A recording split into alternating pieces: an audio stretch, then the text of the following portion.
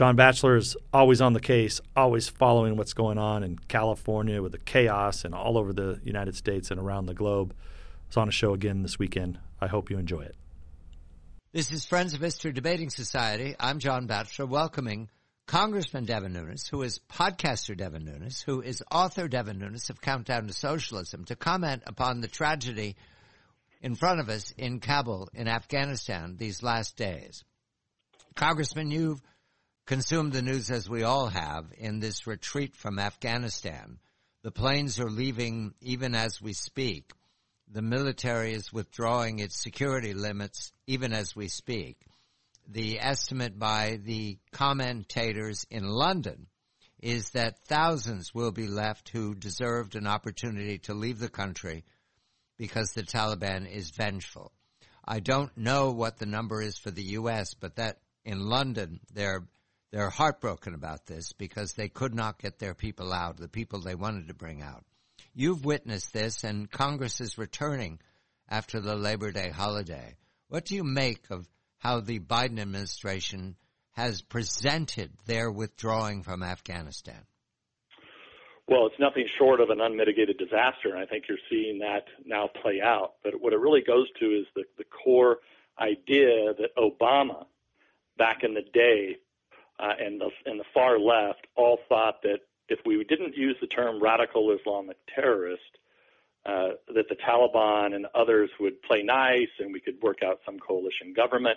So for years now, John, they've been having backroom secret talks with the Taliban.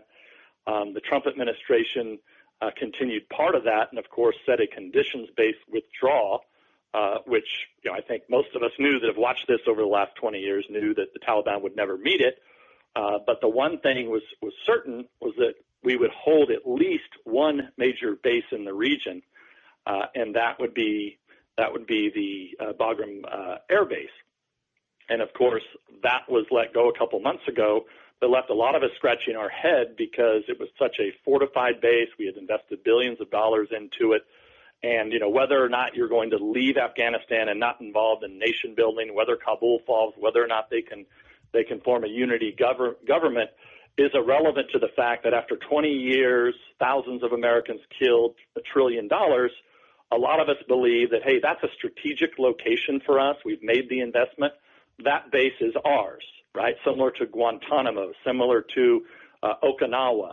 It's just a key location. Why? Not just because of the counterterrorism capability, knowing that al-Qaeda continues to grow, even though Biden completely ignores that, but also you've got ISIS, which is an offshoot of al-Qaeda.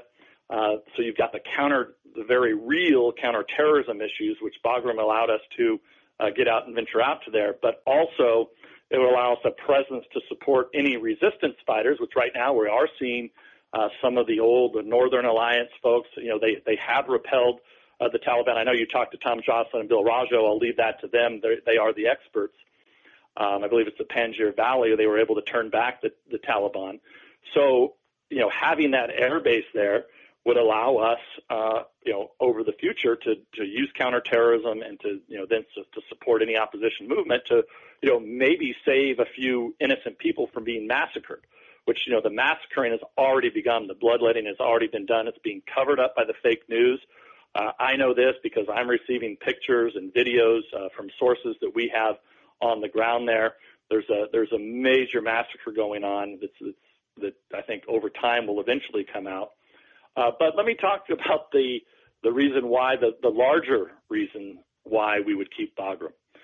And that is because of our number one nemesis that's really trying for global domination is China.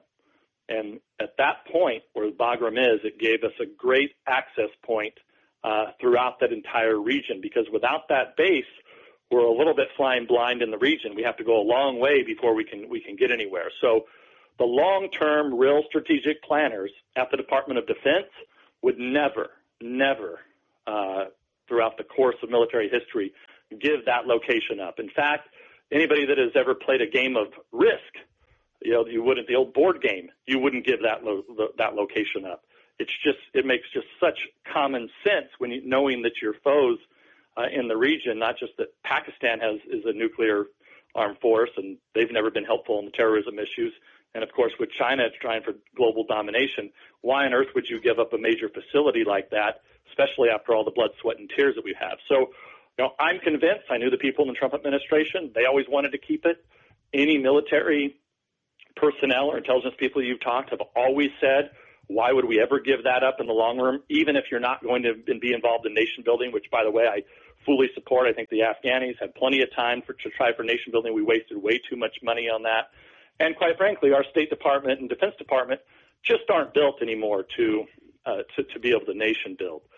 So the fact that Bagram's now closed, when that happened, John, I think a lot of us believed that, well, they must be down to just a few hundred people, some special forces guys, and they must have a plan to build an air bridge to quickly be able to get in and get our people out of the embassy when the Taliban come, because it was obvious the Taliban were going to take over Kabul. No, everybody knew that. I mean, you it's just common sense. You were watching them go through the whole country like wildfire. So, in fact, I said it on national television just 4 weeks ago that we're going to have a tough time keeping control of our embassy. So, knowing, if we got, it's dangerous, and I don't think would follow typical Department of Defense protocol and State Department protocol, but, you could probably leave a few hundred people there with some locals and be able to get in quickly as the Taliban approach and get them out. None of us, John, after they closed Bagram, none of us thought that there would be tens of thousands of people still on the ground. It's absolute madness.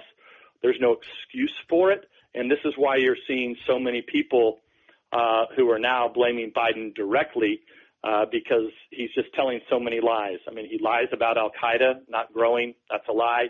I think he's also lying about that, he just listened to what the military told him to do. Look, I've never heard a military person tell me anything other than Bagram in the long run is of strategic value. What we're beginning to learn now, and there's more to come on this, and I'll just close with this, is the word is that from the National Security Council, from the White House, what they did is they said that they were going to have a limit of the number of troops that could be at Bagram. And that forced the military commanders to say, well, and the number right now they're saying is 600. Well, with 600, we can't secure Bagram. That's not enough to secure the facility. So it basically forced the hand of the military. So Biden and the socialists are having it both ways where they say, well, it wasn't our decision. Well, it was your decision if, in fact, you put the limit of 600. And that remains to be investigated. If that's true, if they really did that, I think there will be huge ramifications in the long run after we've conducted the studies and the investigations into how such a piss-poor decision was made that ultimately has killed over a dozen of our soldiers and Marines, and we're going to be lucky if we don't lose more, not to mention all the other innocents that have been murdered here. And your observation, Congressman, this is not over. This will get worse. Is that a fair way to put it? I think it's. Look, we're in the waning hours here. Anything can happen. But look, the reality is going to be there's going to be many Americans, many Westerners left there, or at least people that hold a green card and passports. There's going to be, we're already seeing the videos and photos that are coming out of people being massacred.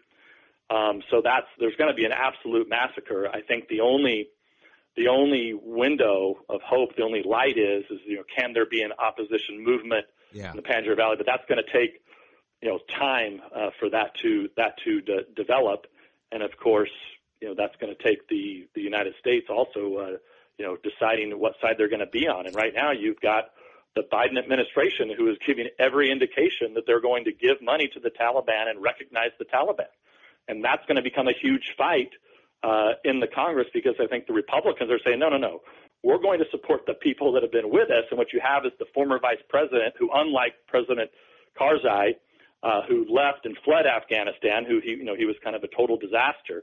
But you have the vice president who has a long track record there. His group, it seems like he has not fled. They repelled the Taliban. That could be the only kind of ray of light that there would be to get remaining Americans out versus going and taking over a base. You meant President Ghani, Karzai, the previous president. I'm sorry, Ghani. Yes. Who is yet to be heard from. He's last time I saw, he was in the UAE. Congressman Devin Nunes is also podcaster Devin Nunes, is also author Devin Nunes, most recently of Countdown to Socialism. The fog of war continues on Kabul. Much to learn from Congress when it returns and when it begins asking questions. This is Friends of History Debating Society. I'm John Batchelor.